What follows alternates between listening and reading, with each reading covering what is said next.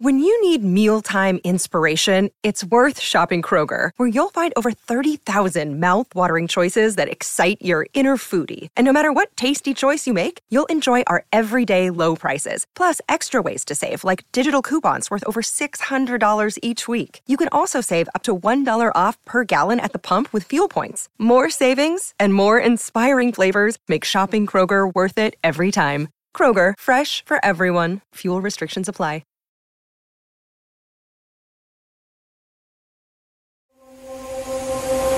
Hi, and welcome to the Courtenay Turner podcast. I'm your host, Courtenay, and I'm super passionate about moving and thinking. On this show, we are going to dive into all things health, fitness, personal development, lifestyle, and political sociocultural. I've always been fascinated by people, and I love learning from the experiences and stories of others. This has been a treat for me, and I hope this is enjoyable and useful for you. As always, if you have any questions, comments, or any way that I can make this a better experience for you, please don't hesitate to reach out.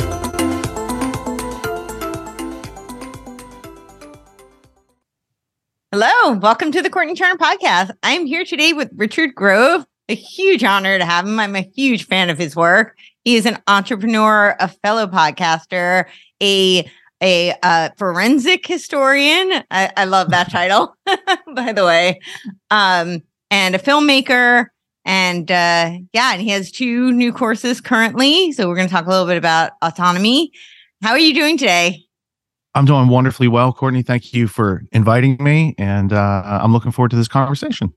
Likewise. Yeah, we were introduced through, we have several mutual friends, but Scott Armstrong. So shout out to him. Yeah, he's a business partner of mine on several projects currently. So yeah.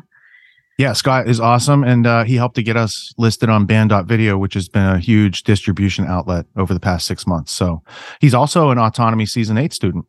So he's hitting it on all levels. He's got his day job. He's got his side hustle. He's doing further education. He's got a really great outreach program that he's working on with the Substack for T-Lab and everything. So I know. I'm very proud. He's crushing it. Totally. Yeah. And that's what he would say too. So let's start with talking about autonomy. Let's talk about what are you doing and what's coming up next year. The gist is I created this course because what we're taught in school and what we're taught in college it's not sufficient for us to survive and thrive in the world. And my story starts out like most people's stories. I went to public school and then I went to university and I got that piece of paper. And that was supposed to be my career. I got sidetracked during college. I was getting, I had to switch majors. I switched into a business management degree. I realized those courses weren't going to help me run a business. And then I ran into a franchise opportunity offer. So it's like 1994. It's almost 30 years ago. And that franchise opportunity taught me how to run a business during the summers between college, right? Like, so I'm running a business while I'm going to school, how to hire, fire, sales, marketing, all the good stuff in between. And then instead of using my business degree to go get a job, I used my entrepreneur skill set to go into corporate world. So I found it was most useful and lucrative to help these companies do sales. There's no official university training on sales. Every company needs sales. I was really good at it because I was taught sales as a service. It's problem solving. So it's not pushing, persuading, convincing, and conniving like most other people do. And with that service skill set, I was able to, in the software world, my clients were Fortune 100 companies. So the biggest software and tech companies in the world were my clients for a while. And then I ended up becoming a whistleblower. And that's where the story gets really different, because all the things I do today are not a function of college. Nobody told me to do them. Nobody gave me a license or permission to learn how to podcast, learn how to research, learn how to make films, learn how to teach, and have a university of courses that help people fill in those gaps left by schooling. So that's, it's been something I've been doing for the past 4 years. So it's a twice a year live course for 12 weeks. And students who get in, they have lifetime enrollment, so they can keep coming back. So I've got some students that have been through 8 times now, and they keep growing and learning and accelerating each time through. So for people who are looking to like step out of their day job or to pivot, or they haven't even found their calling. They haven't found what they're really good at. They haven't found what their offer is to the market and how to articulate that.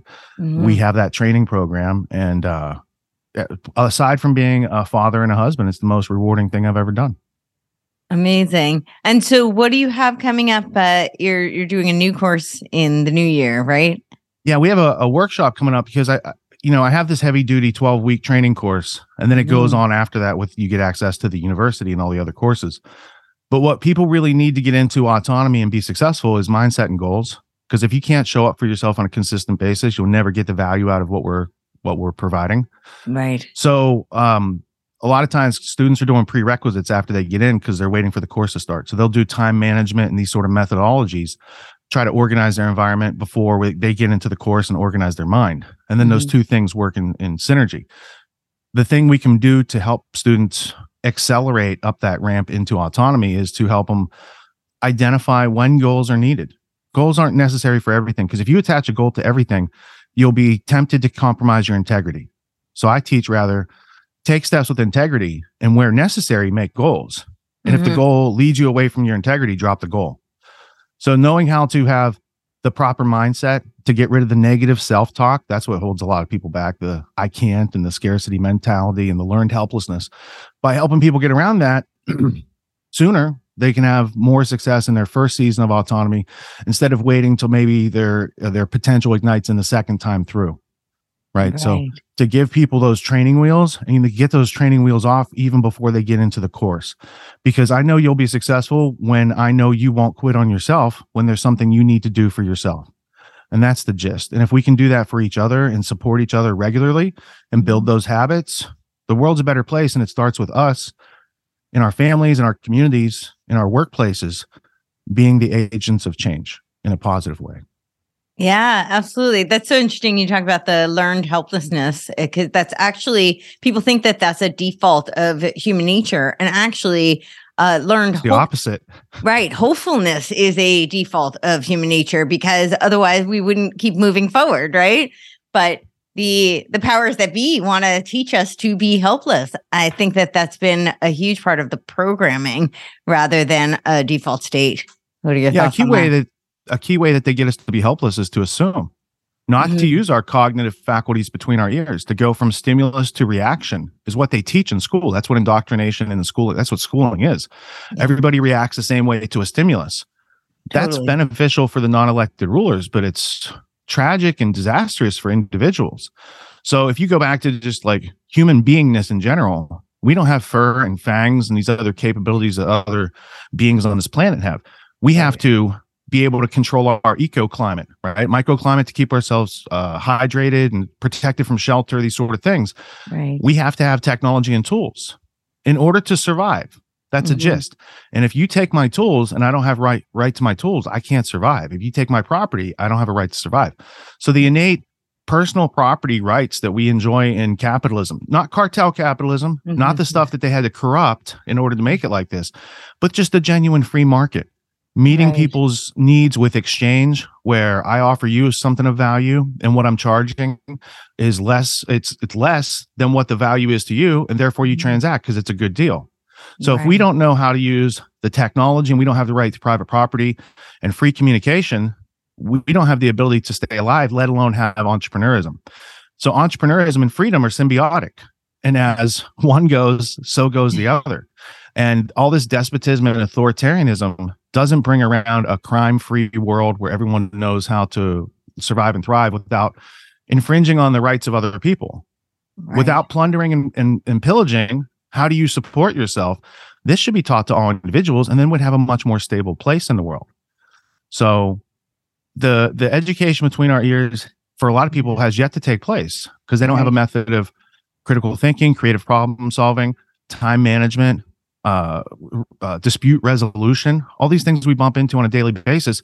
We should have tools for these that we pull out and use. And a tool is a method, a repeatable set of steps that you can use in these cases to diagnose, to hypothesize a solution, and then to trial and error until you remove all those contradictions to where it works. So instead of having to make up every time you're faced with the problem, oh, what do I do? Do I call someone? Do I do? No, you have a method, and you go through your method, and you're meeting and greeting life's challenges with a smile, with an attitude of gratitude, with the optimism, and with the resources and network to help get it done.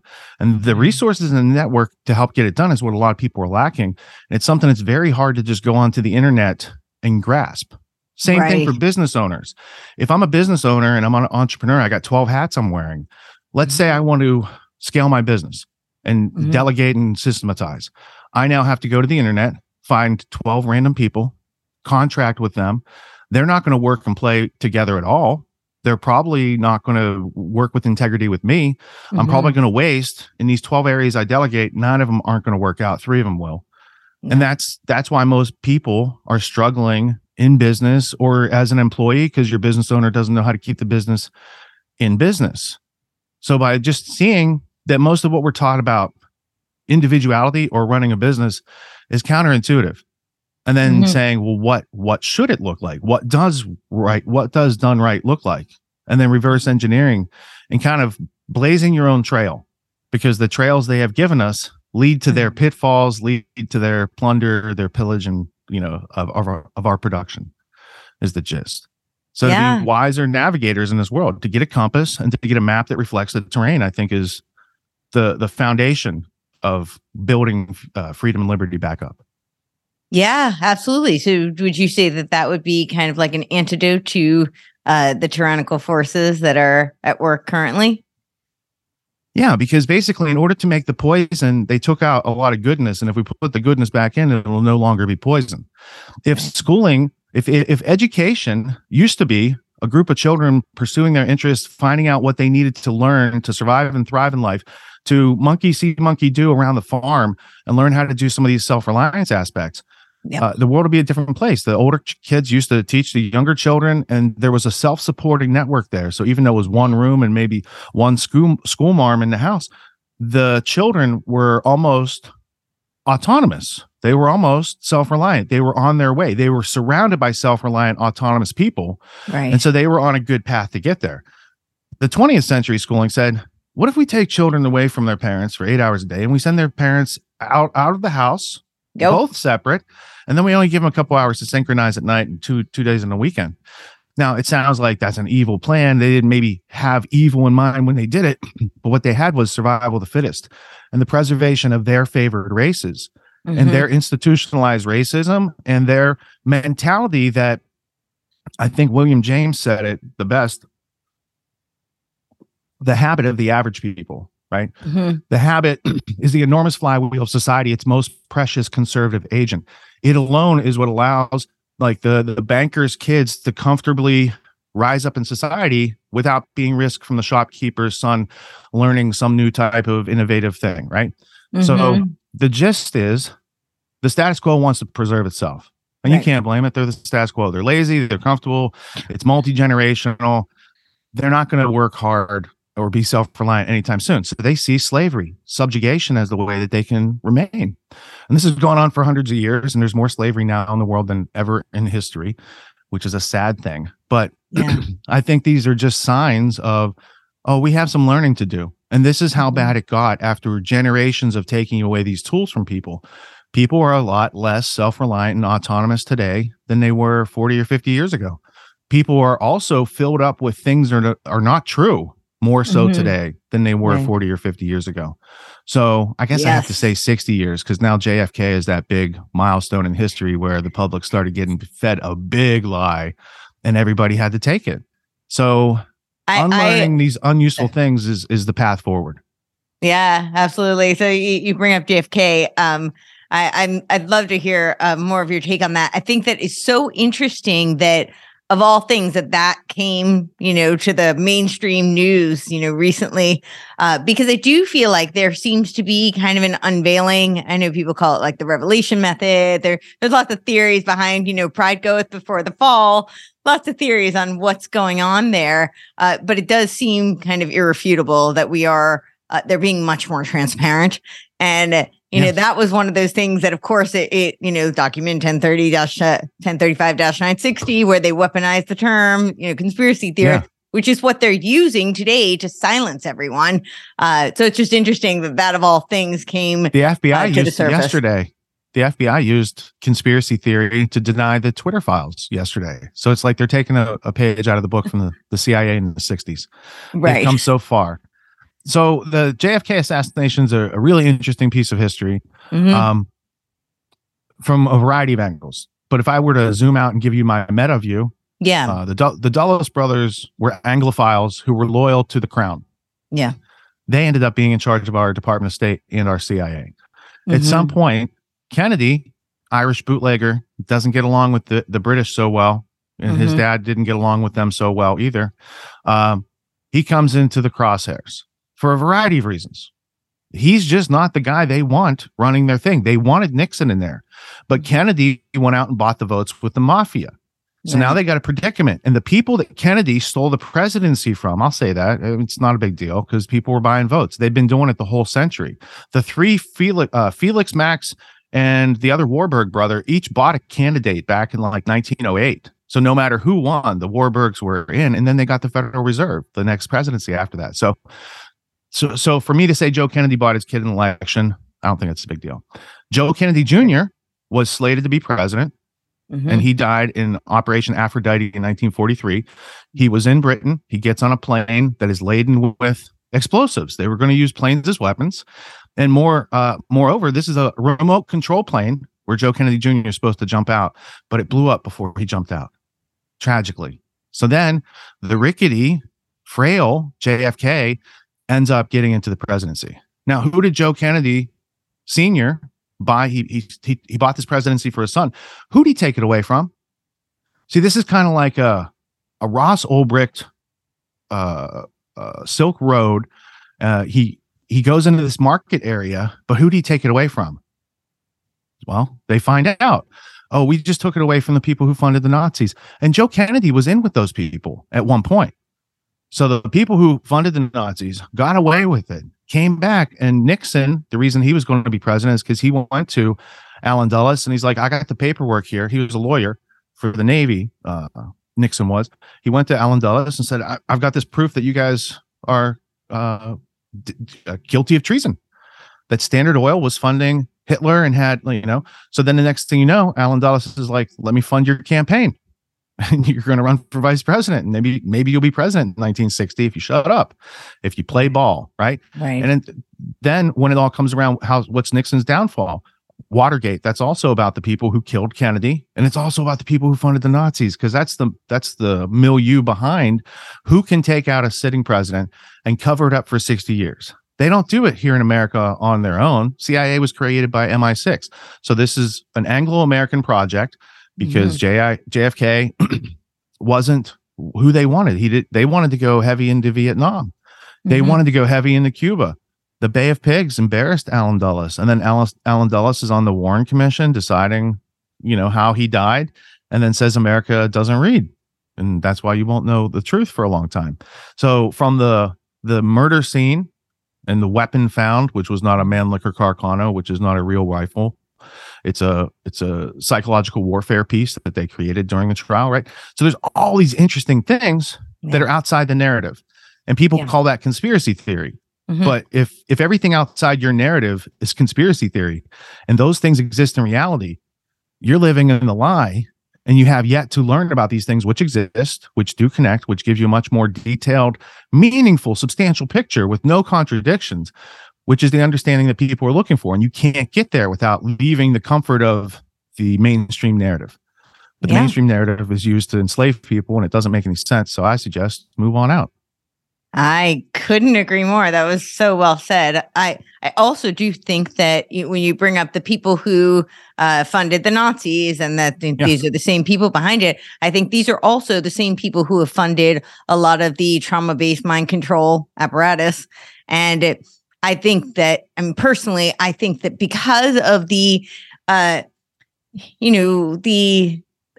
think the kind of fantasy that was built around JFK, the country was very much enamored with him. And they really, exactly. And I think that, I think there are many reasons they took him out, but I think part of it was a mass scale trauma-based mind control. What are your thoughts on that?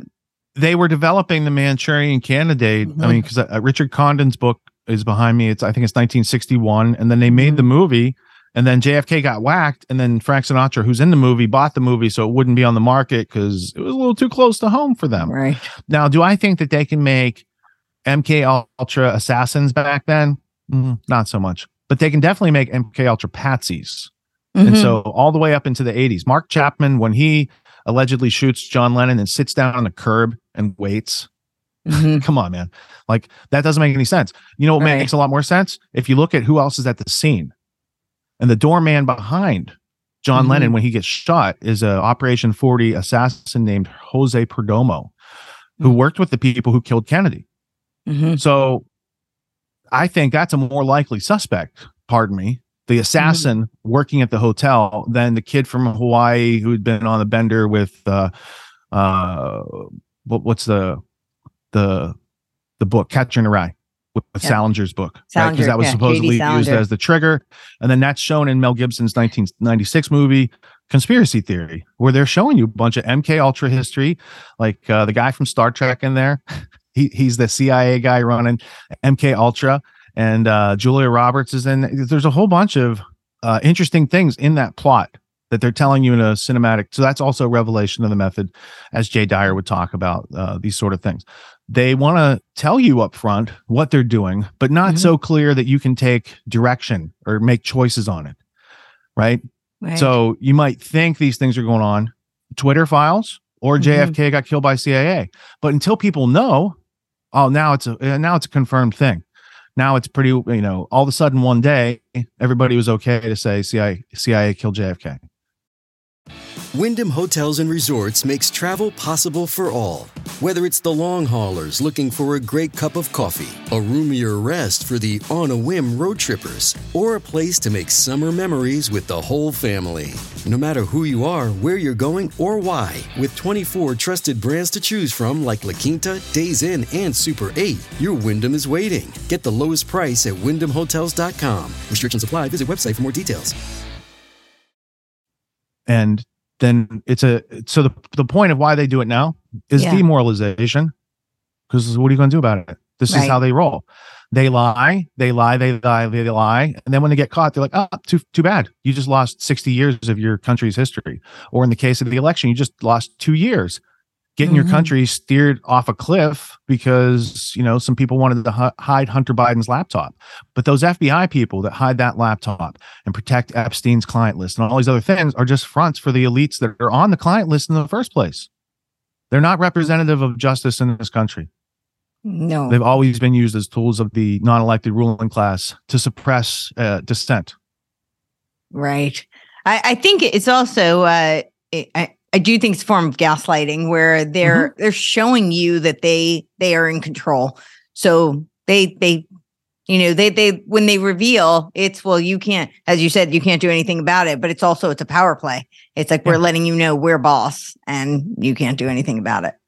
But it's also an act of desperation on their part to do these things and to have to show us, because before, there's a time when the non-elected rulers were pretty well hidden. Yeah, Bilderberg was still a myth. CFR, what does that mean? Nobody had connected it to Rhodes's legacy. There was no coherent, from 1902 to 2022. Here's a plan ongoing. There were just little blips, right?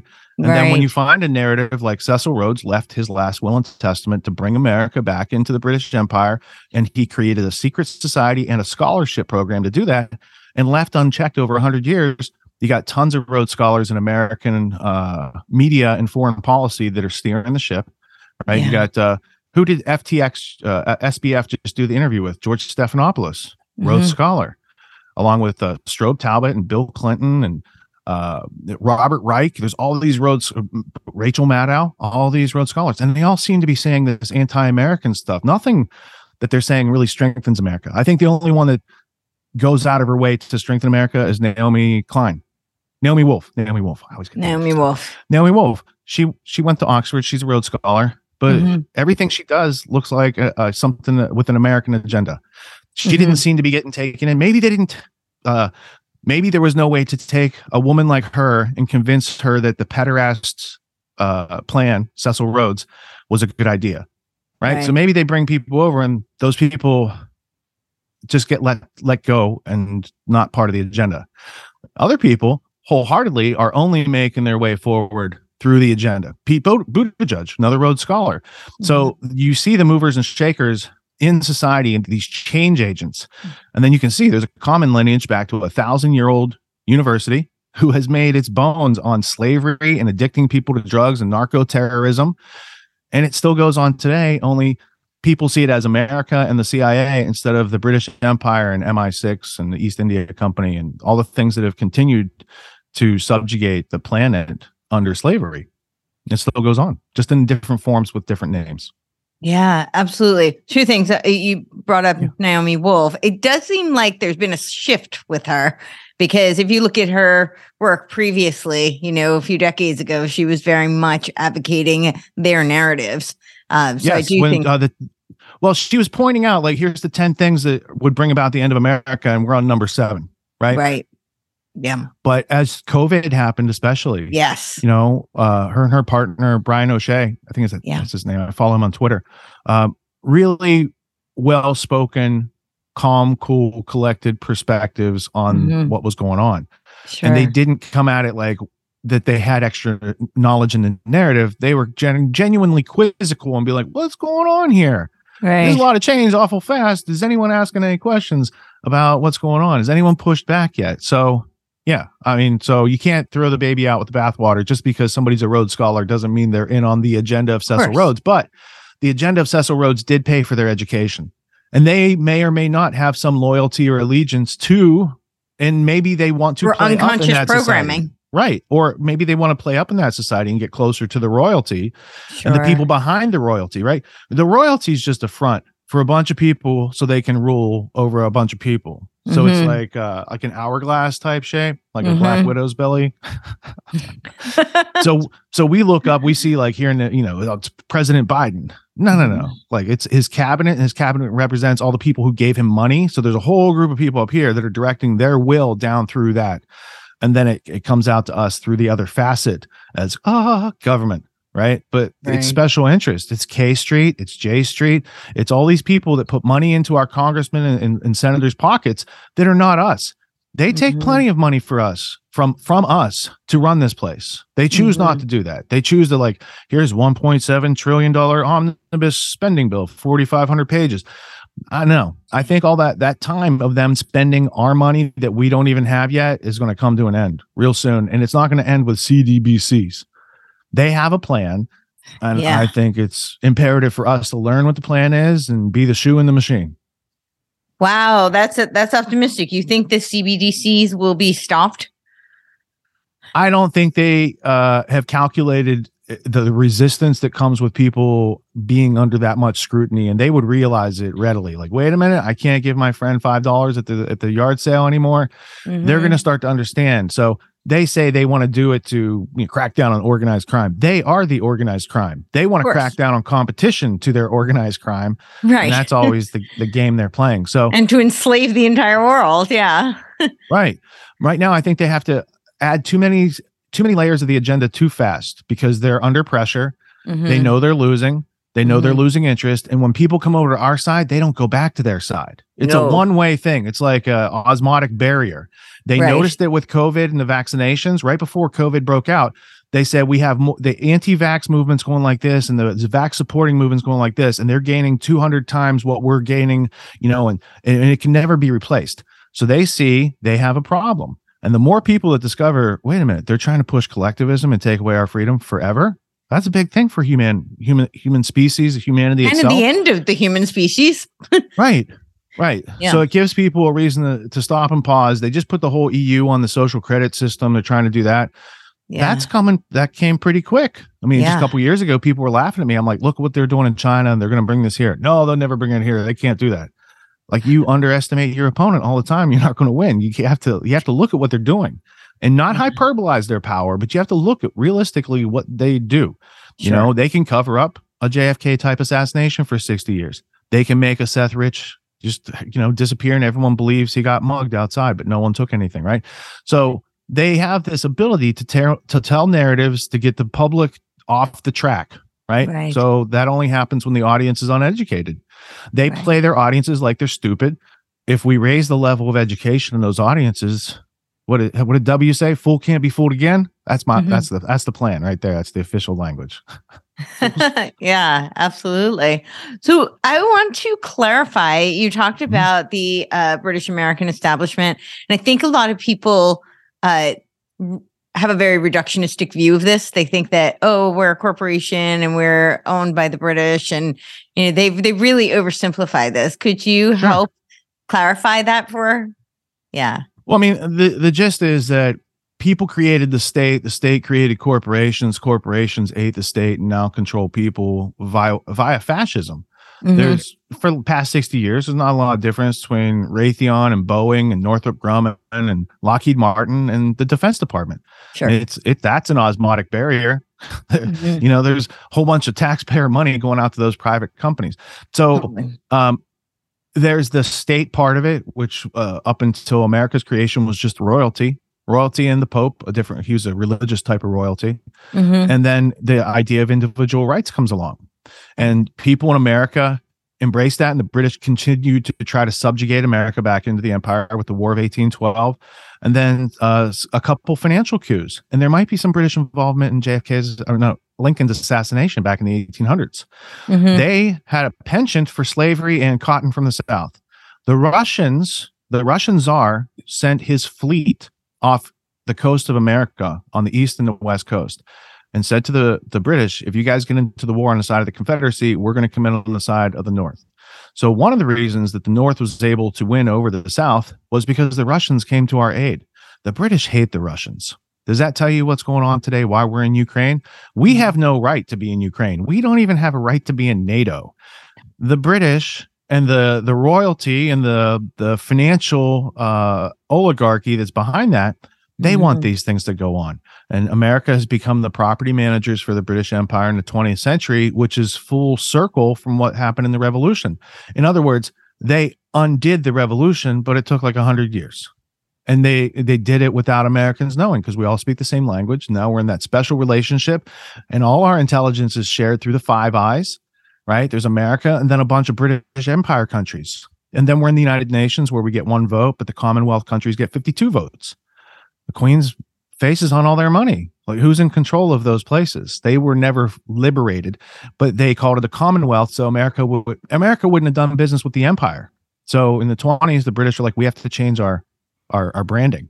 And Lionel Curtis does these speeches at Columbia University, and he goes through and says, we're a Commonwealth. We should set our nations free, and we should be like more America. We should be more like America, right?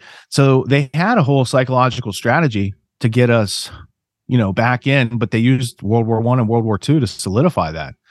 By the end of World War II, America had gotten into and done some things that maybe it wasn't proud of. That once you get someone to commit to a lie, so let's say LBJ knows the Crown's in on JFK's assassination.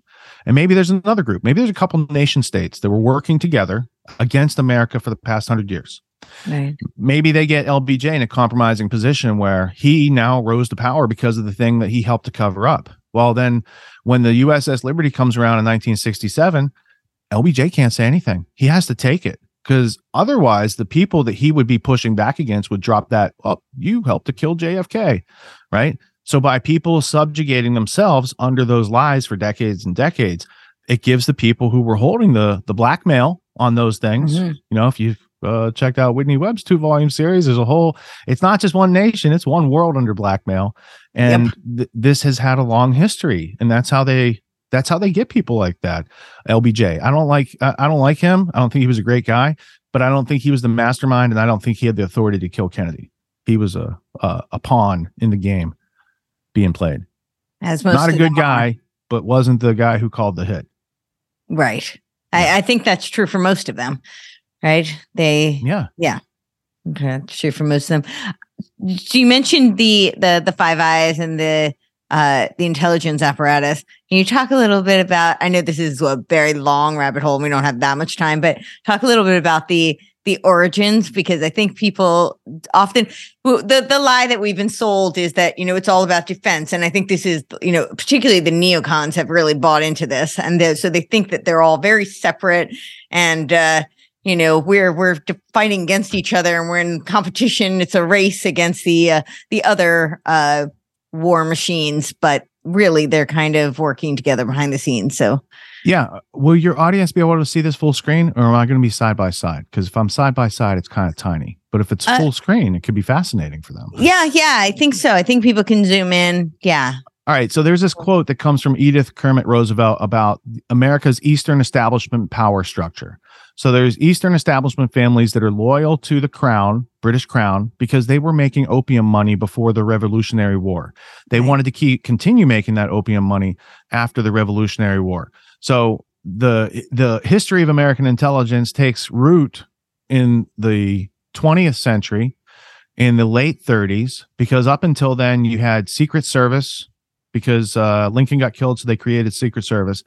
But going into the 30s, that's when they create FBI, and then OSS because of World War II coming up. So British security, British intelligence had already existed long before American, before we created ours. So the British came over and they created a headquarters in Rockefeller Center with Nelson Rockefeller's approval, and it was called British Security Coordination. And from here, you have people like William Stevenson, who was a MI6 trainer who came over and trained our Wild Bill Donovan, who they'd been grooming since World War I. So a lot of this Anglophile intelligence network that they were growing and codifying in the 30s and 40s, they had been grooming for a couple decades. So these people weren't surprise people out of nowhere. So they start doing, showing us how to do assassin training. So there's a Camp X assassin training camp up right on the other side of Canada. But we also had one here in the States. You know it today as Camp David. Camp David was an assassination training camp. So the British come into the country. They start teaching us how to set up an intelligence agency.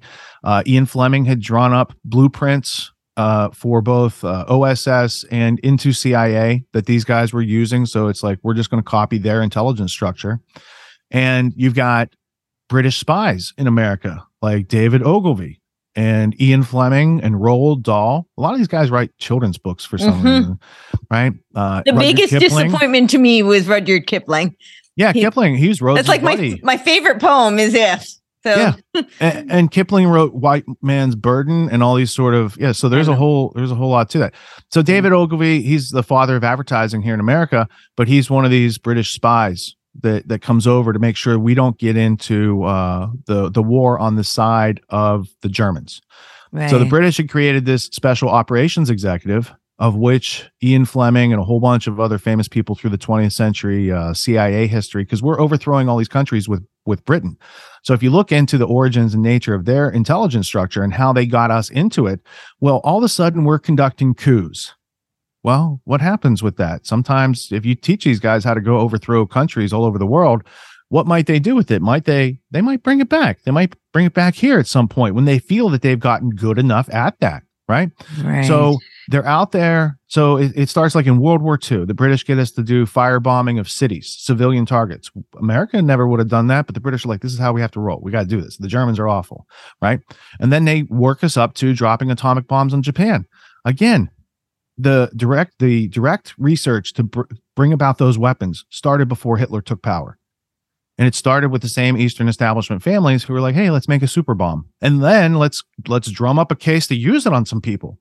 There was no need to drop atomic weapons on Japan. And from the get-go, the Pearl Harbor attack was run by British intelligence. And they hinted, they did that revelation of the method. They went to J. Edgar Hoover. They're like, hey, we got some news that somebody's trying to attack you, but we don't believe it. Even though we're running the spies that are bringing it to, we don't believe that. So they presented it. They're like, here's the evidence. You guys are going to be attacked, but it's not credible. And they swept it off. And so in August of 1941, the British knew, because they were the ones running the charade. They knew America was going to get attacked. And when America got attacked, none of Standard Oil's oil refinery storage out there for the fleet, that wasn't touched. All they did was sink the old ships from World War I so they could buy new ships. And it was all part of the plan. And once you're like, hey, America, you get new ships now. And can you lend some of those ships to us, destroyers for bases? Right. So there's this whole thing where America got worked over decade after decade by a more experienced older cousin that was up to no good and didn't stand with our values as Americans. And slowly they changed the attitudes, values, behaviors and beliefs of Americans to be just in line with the Soviets, that they also were running as an experiment. And the communist Chinese is also an experiment. And the lower echelon down would be like the Rockefeller family and foundation, but they're an Anglo-American representative. They're not the runners of anything. They did help to fund the Royal Institute of International Affairs, the Council on Foreign Relations. They did go into China in the 1920s and set up their medical system. They did fund the CIA. They did fund MK Ultra. They did fund Operation Mockingbird and all these other things. So non-profit and tax-exempt foundations. They were huge. Yeah. The tax-exempt foundations have been practicing un-American activities, and that was known in the 50s, but no one ever did anything about that. And those groups stood to benefit after Kennedy's death. They have stood to benefit all the way up to today with Tony Fauci running their eugenics project. Right. So you say that the Rockefellers are kind of lower level. Who would you say is higher up above them? People who have a monopoly on printing money out of nothing. Right. But that's not the whole thing. See, the British Empire existed, but they didn't have that money power. The money power existed, but they didn't have an empire or armies. But when Wellington got in trouble, so I mean, the gist of like the Rothschilds family fortune is Napoleon is attacking into Prussia. This guy in Prussia has to hide his money. He and Meyer Amschel Rothschild works for him. And he says, hey, I have a son that has just gone to London. Let's send all your money there. He'll hold it and keep it safe until Napoleon's gone. So 1805 or so, this guy sends all his money over. Nathan then uses this guy's money to make a ton of money. And then when the British government's too broke to pay Wellington, Nathan takes East India Company gold, which how does he have control over East India Company gold? But this is the official family story. He takes their gold, gives it to the British government, but they can't get it to Wellington. And Nathan says, hey, I got a courier network. Watch this. Sends a piece of paper, and then gold is released from the other side of Spain in the Pyrenees, and Wellington can come back, and then he can defeat Napoleon at Waterloo. Right? So those motions are all other people's money. Yeah. Did they ever give the money back to the guy that, that they hid it for? No record of that. They say they do in the family art, but there's no, you'd think there'd be like, there's 3 paintings of the event, but there is no date or event in the history, right? So it's like, hey, we paid them back. We have a picture, but you guys didn't think to write that down in the official timeline. I thought that's important. So with this coup, they then save the Bank of England in like 1818. They then buy the Royal Mint in 1828. And then they're helping to develop railroads and all the infrastructure. So on our side, the Astors, Vanderbilts, Rockefellers, Andrew Carnegie, JP Morgan, their money's coming from JP Morgan's dad worked in the British banking system. Their money's coming from over there. Right. So if JP Morgan becomes like the pipe in and he can fund George Westinghouse and Tesla and all these things, the people on the other end of that pipe control all that technology. So they come around to 1913. They're like, let's just take it straight up. Congress no longer is going to be coining anything. We will create the Federal Reserve. It will print money from nothing. And slowly, like a pump functioning, it'll just suck the value out of the dollar. So in about 100 years, it's worth less. It's worth nothing. Look, Bumble knows you're exhausted by dating. All the must not take yourself too seriously and 6'1" since that matters. And what do I even say other than, hey? Well, that's why they're introducing an all-new Bumble, with exciting features to make compatibility easier, starting the chat better, and dating safer. They've changed, so you don't have to. Download the new Bumble now. Right. And with that, all the wealth of America is now in what? A $30 trillion debt note that we don't know who to pay. If I had a magic checkbook, who do we make this check out to? Who do we owe the $30 trillion to, please? Right. The Federal Reserve, who are they? Because I read all about the Federal Reserve. It's just a bunch of banking families who got together and like, let's call ourselves Federal and Reserve. Right. And Christmas Eve of 1911 or whatever, they make the approval, and then they roll out the act. Yep. And then we had the 16th Amendment. Yep. So without people understanding like the history, and that it does trickle down to today's Great Reset, it does trickle down to Klaus Schwab, because Klaus Schwab is fronting for the Club of Rome, and the Club of Rome's agenda is to depopulate the earth in the name of greenness. Yes. Right. I got a book yesterday. It's called If I Were an Animal. Okay. And my wife says, "Oh, is that for our son?" I said, "No, this is for me." She's like, "What are you talking about?" I'm like, read it. It's, so it's all these celebrities, and if they could be an animal, what would they be? Mm-hmm. So Sting wants to be a Yeti, and Jimmy Stewart wants to be a dog, and Kirk Douglas wants to be a dog, and some of these people want to be birds. But I bought this book, this very rare book, because the foreword by His Royal Highness Prince Philip, that's KC3's dad, King Chucky III's dad, Prince Philip, wrote the foreword for this book. And I had always been incredulous, because I was like, there's no way this guy said he wanted to come back as a virus. Right. Population control. But he did. He did. And it's on the Buckingham Palace stationery right there in the book. He tells you very clearly in a couple paragraphs that he's all about that. Now you compare that to today with the pandemic and that new crown virus that they sent around, and it just sends you wondering, like, who are these people that think they rule over us, and do they deserve to hold that position much longer? I mean, it is the 21st century. We're almost in 2023. Do we need to have kings and queens and these sort of things? Because I think of America, not only when we beat the British, if we would have gone over there and set those people free on the island, you would have set all their slave territories free too. And that has never been done, which is why we have more slavery in the world today than ever before in history. So I think, it maybe if the British people ever rose up against their government, like we rose up against them, you could have some freedom in the world. But as long as the World Economic Forum, the WHO, the UN, these other agencies, like the Rockefellers donated the land for the UN. Mm-hmm. It used to be slaughterhouse territory. They bought it cheap. They donate the land. Now it's international territory. They have their architect design a beautiful building, big monolith, like in 2001 Space Odyssey. And then they run the world out there. And they got this little security council thing. I mean, it's like an arms dealers network. If arms dealers came up with a way, how could we make a front and say we're running the world and people accept it? That would be it. Right. That's all it is. Yeah. So I'm sorry, go question on. Authority. Question authority is the gist. Oh, for sure. Always question authority. Yeah. I think question everything these days, but for sure. I was going to ask if you think that these now public NGOs are really just public arms of these very old secret societies.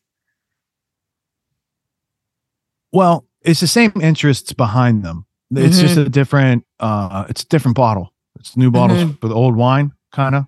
That idea. Right. So yeah, that's kind of what I'm asking. Yeah. The secret societies do have relevance and do drive things. Like Yale's Skull and Bones came from opium money. And then that opium money helped to fund Hitler. And then the Bush family had to hide that after they funded Hitler. To hide it, they took power. And they still have hidden that pretty well to this day. Sure. So there's a lot, and that's just one, but there's a lot of those families out there that, they don't have scruples.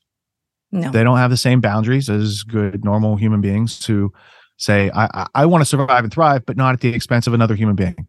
Right. And that's a goal.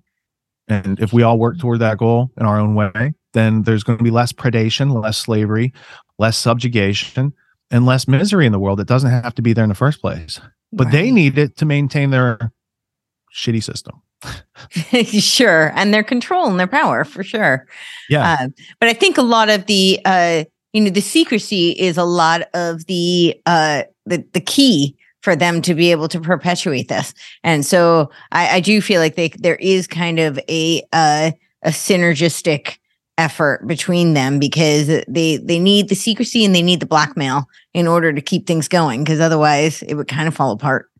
100%. And so the proof for that would be the National Security Act in 1947, which fits right in the timeline when the changeover was going on. Right. And then the UN was 1948. Right. What information do we hide from our public? Oh, the stuff that is useful, because if they knew this, they would disagree. So we got to hide this stuff over there. Narco-terrorism, coups, all sorts of black marketeering, human trafficking, these sort of things. Can't tell the people about that. We have to tell them there's a war on drugs and just say no, while over here facilitating the entire war on drugs so that people can't just say no. Mm-hmm. And when they realize that their tax dollars are being used to play both sides, and they're hesitant to contribute so freely into that system. And maybe they say, I'm going to take a step back. I'm going to read a couple books. Looks like I've been being gamed. And if I want my own command and control back, I'm going to have to deconnect from that tether of assumption that says trust, and be obedient. And I'm going to have to question that obedience. Right. They have to earn the obedience now. I think they've broken trust. To say the least. Yeah, that's how it works in nature. Yeah. Yeah. So definitely. I'm optimistic because we can't fix these problems until we see them for what they are. Yeah. And so it's going to look dim, but then it's like, okay, now we clean it up. Mm-hmm. How did all this happen? Is it everybody? Do we have a problem with it? No. 99.9% of people on this planet are cool. No problems. But there's a small group of people, very well organized, orchestrated, funded group of people with a long history that they're representing. They have goals. They have agendas. And if you think those are all conspiracy theory, you are letting them make progress forward and take your freedom. So it's that intellectual self-defense. It's that intellectual pushback. And it's the mobility to say, you know what? I don't need this job if you're going to make me take some sort of experimental gene therapy without informed consent. I have skills. I know how to make my offer to the market. I'm over here now. I'm still alive and still have my immune system. People without that capability, they take the jab, they get vaccine injured, they lose their livelihood, and then they can't sue. So they've been gamed. Yeah. That's tragic. And I don't want to see it go on. I didn't think I'd ever see it go on in my lifetime, but I just saw it. So the way they had people, just Sean Penn yesterday, like people who aren't vaccinated should be put in camps. First off, bro, you're like 2 years behind Chomsky. Like that was a thing a couple years ago. Why are you saying it now? And why are you saying the quiet part out loud? Because it makes people think that maybe we shouldn't trust any of you guys. He's killing the box office for any movie he's going to, with every action he makes to, manhandle Zelensky. Yeah, exactly. Yeah. Did you ever see Zelensky playing piano? I'm sorry, say that part again? Do you ever see Zelensky playing piano? Do you know what qualifies him to be president? Because he's a stand-up comedian. He has some very special talent. Well, didn't he play the role of a president? So therefore he's totally qualified. Yeah, he played the role of a president. He does his dance routine in like 8-inch stiletto heels. Yeah. And he plays a keyboard with his member. So these are all the things that you too could probably learn to do and become, president of a country. Apparently that's what qualifies people. Of course. Their usability. He's the perfect mascot for their narrative. So I think that's what qualifies him. Yeah, he is a mascot. He's definitely a mascot. The little bulldog for the Yale football team. Exactly. So one last question, then we'll move into the solutions and wrap it up. But and this is kind of a rabbit hole. So again, we'll do just kind of a quick overview. But you were talking about how people being gamed currently, and this I think has been, I would actually argue millennia, really, but definitely centuries of long range interdirectional kind of conditioning. That's occurred. And I do think that it's, it's been refined as, very kind of strategic mind control. But I'd love to hear your thoughts on kind of, I guess the history of mind control. I know what's very popular is the MK Ultra. I'll just share very briefly. I think that the tactics used in MK Ultra really long predate MK Ultra. I think that's just, what we know about. And I think that they long supersede. I don't think that just because the name of the project has ended that those tactics aren't being utilized today. No, they rolled them out to prime time. They're used everywhere today. So the gist of the answer is there's a couple thousand years of history on this. It's been going on for a long time. And the rulers of 1,000 years ago, like Alexander the Great writes a letter to his teacher, Aristotle. So Aristotle's like hanging out in Egypt and Alexander's out on the trail conquering the world. And he gets word that Aristotle is publishing this new book. And he writes this chastising letter. And the paraphrase would be like, hey, Aristotle, what's up? This is Alexander. I heard you're writing a book that's going to give all the tools I use to rule over people out to the people. And if you print this book, how do you expect me to rule over people and be excellent in the things I'm excellent in if they're excellent in them too, right? So he's basically saying you can't teach the slaves how to think. You can't teach the slaves how to use persuasive rhetoric and these sort of things that we use to rule over them. Like, cool it. So in the film State of Mind, The Psychology of Control, we went all the way back to Roman emperors or Chinese emperors and how did they control people? How did they learn to train fleas is the gist. And they put the fleas in a container and then they put the lid on there and the fleas bust their heads trying to jump out. And then they break their will and then you can take the lid off and they don't jump out anymore. And you've changed their little flea agendas and unify them so they all react and respond the same way to the stimuli. Right. That's control. So once they learned how to do that to fleas, I mean, they don't actually train fleas for those circuses. They identify what their capabilities are and they harness those things just like they do to people in the school system into the job workplace these days. So this film, A State of Mind, Psychology of Control, it's hard to find out there, but it is available for Grand Theft World members. We have it like in the library of all the content.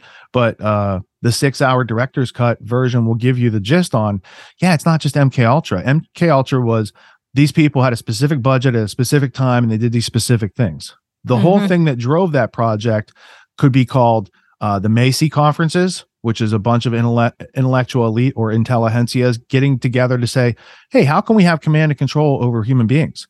And people like Norbert Wiener, the father of cybernetics, was there. And he's like, here's how you can have command and control over people's behavior and over, treat people like machines.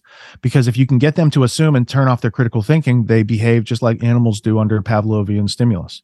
Right. Yeah. B.F. Skinner would be the for sure.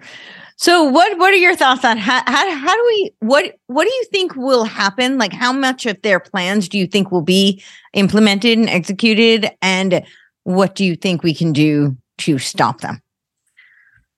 They're going to get as much done as we let them get done. That's the gist. And the more people we can make alert in an informed way where they take it seriously, that there is a plan, there is an agenda. It doesn't favor you or your freedom.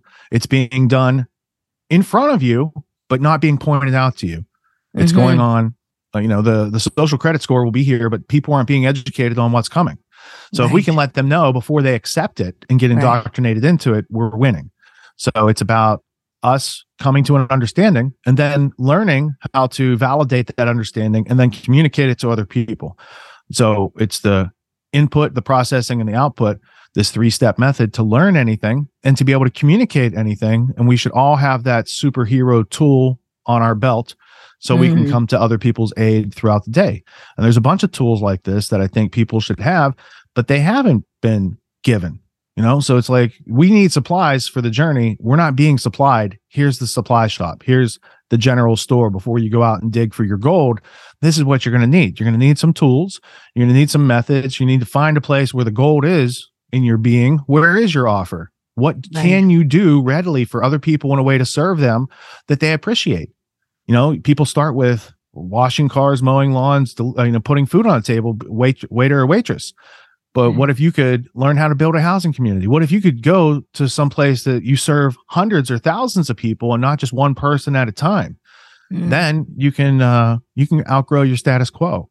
So I've got students from 18 to 85. They're all learning how to ignite their potential, direct it toward goals that they want to achieve, and how to schedule their success by harnessing their calendar and their precious 168 hours in each week, and how to get the most out of those hours and trade low value activities for high value activities. So instead of going out drinking or Netflix or gaming, go to an autonomy lecture on Friday night, get your learning on, then do the exercises with the other students, start building your network. And what you find is most people have the same problems. We got negative self-talk. We haven't been given the methods. We have some learned helplessness, and we have some provisional self-esteem. And if we start dealing with these things and balancing them, all of a sudden now you can see all these opportunities and you know what to say to interact with them. And if you can't fulfill it yourself, the people that, I don't do the web programming or the SEO, but I know the person who does. Now we can all be solving problems for each other much more faster, much more quickly in this dynamic learning environment. So we need Turbo Boost to solve these problems sooner than later. These These ideas don't work so well in the COVID camps. So let's do it while we still have some free market left. Let's get our learning on.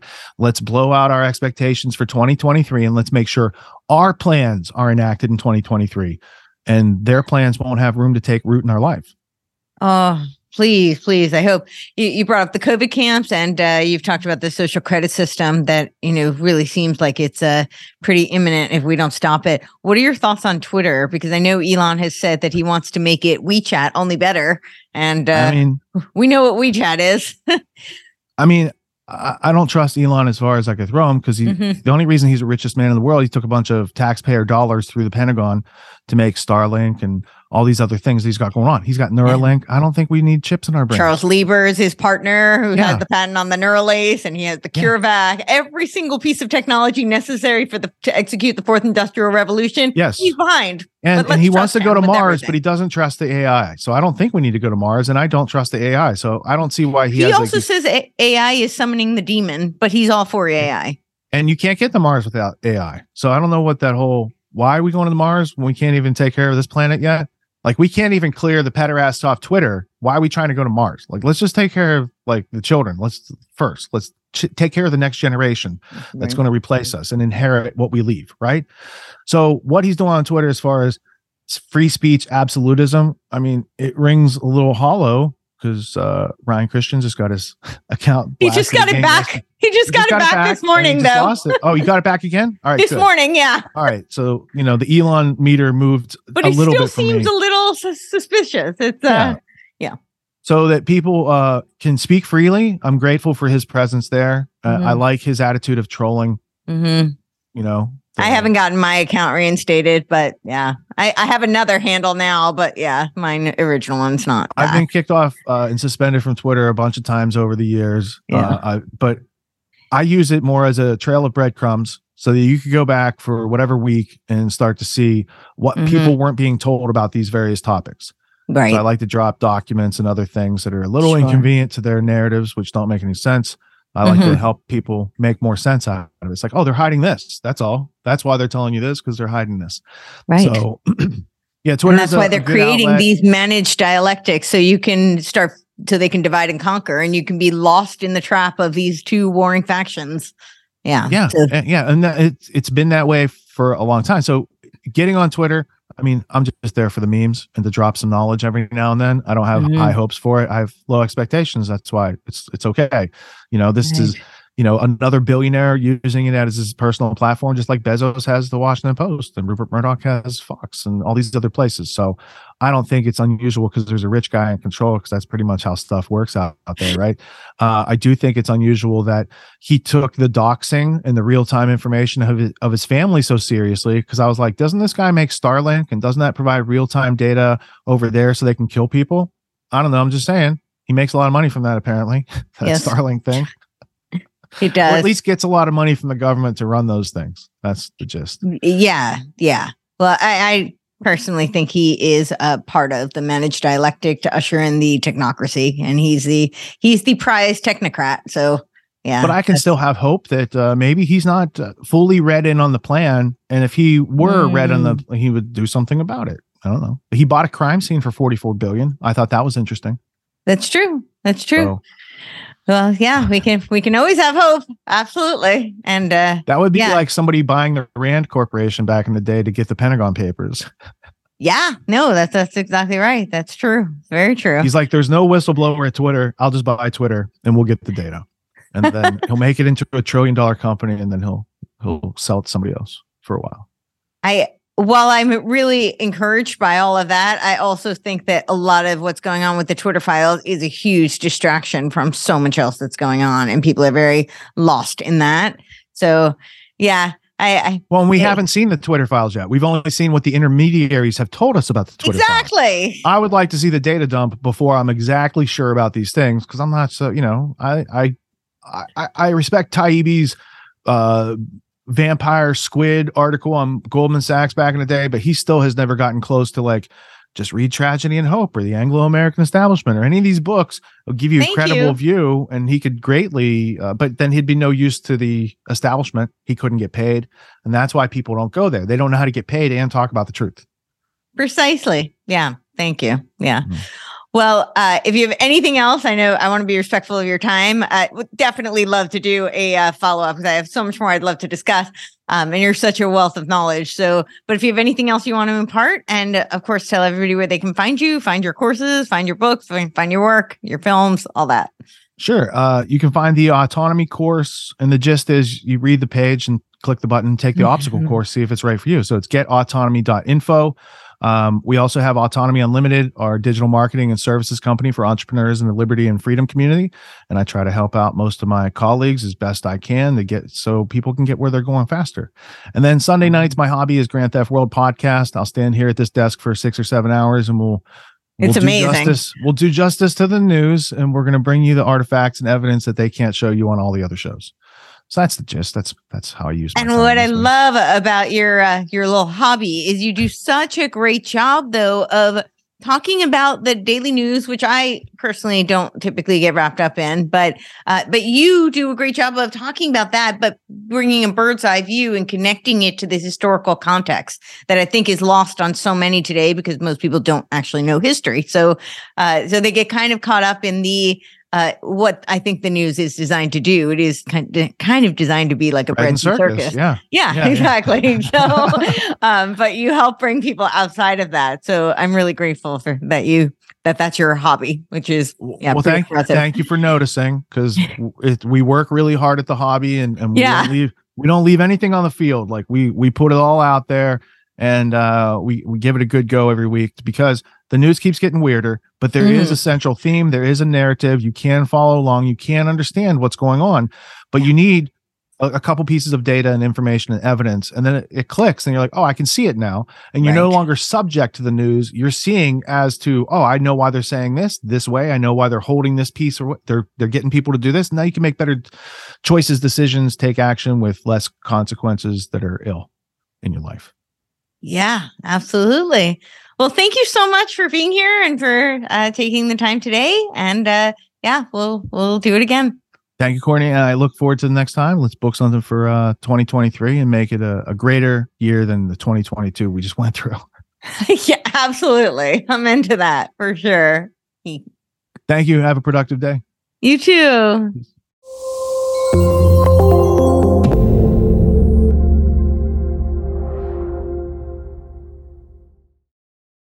This podcast is a part of the C-Suite Radio Network. For more top business podcasts, visit c-suiteradio.com.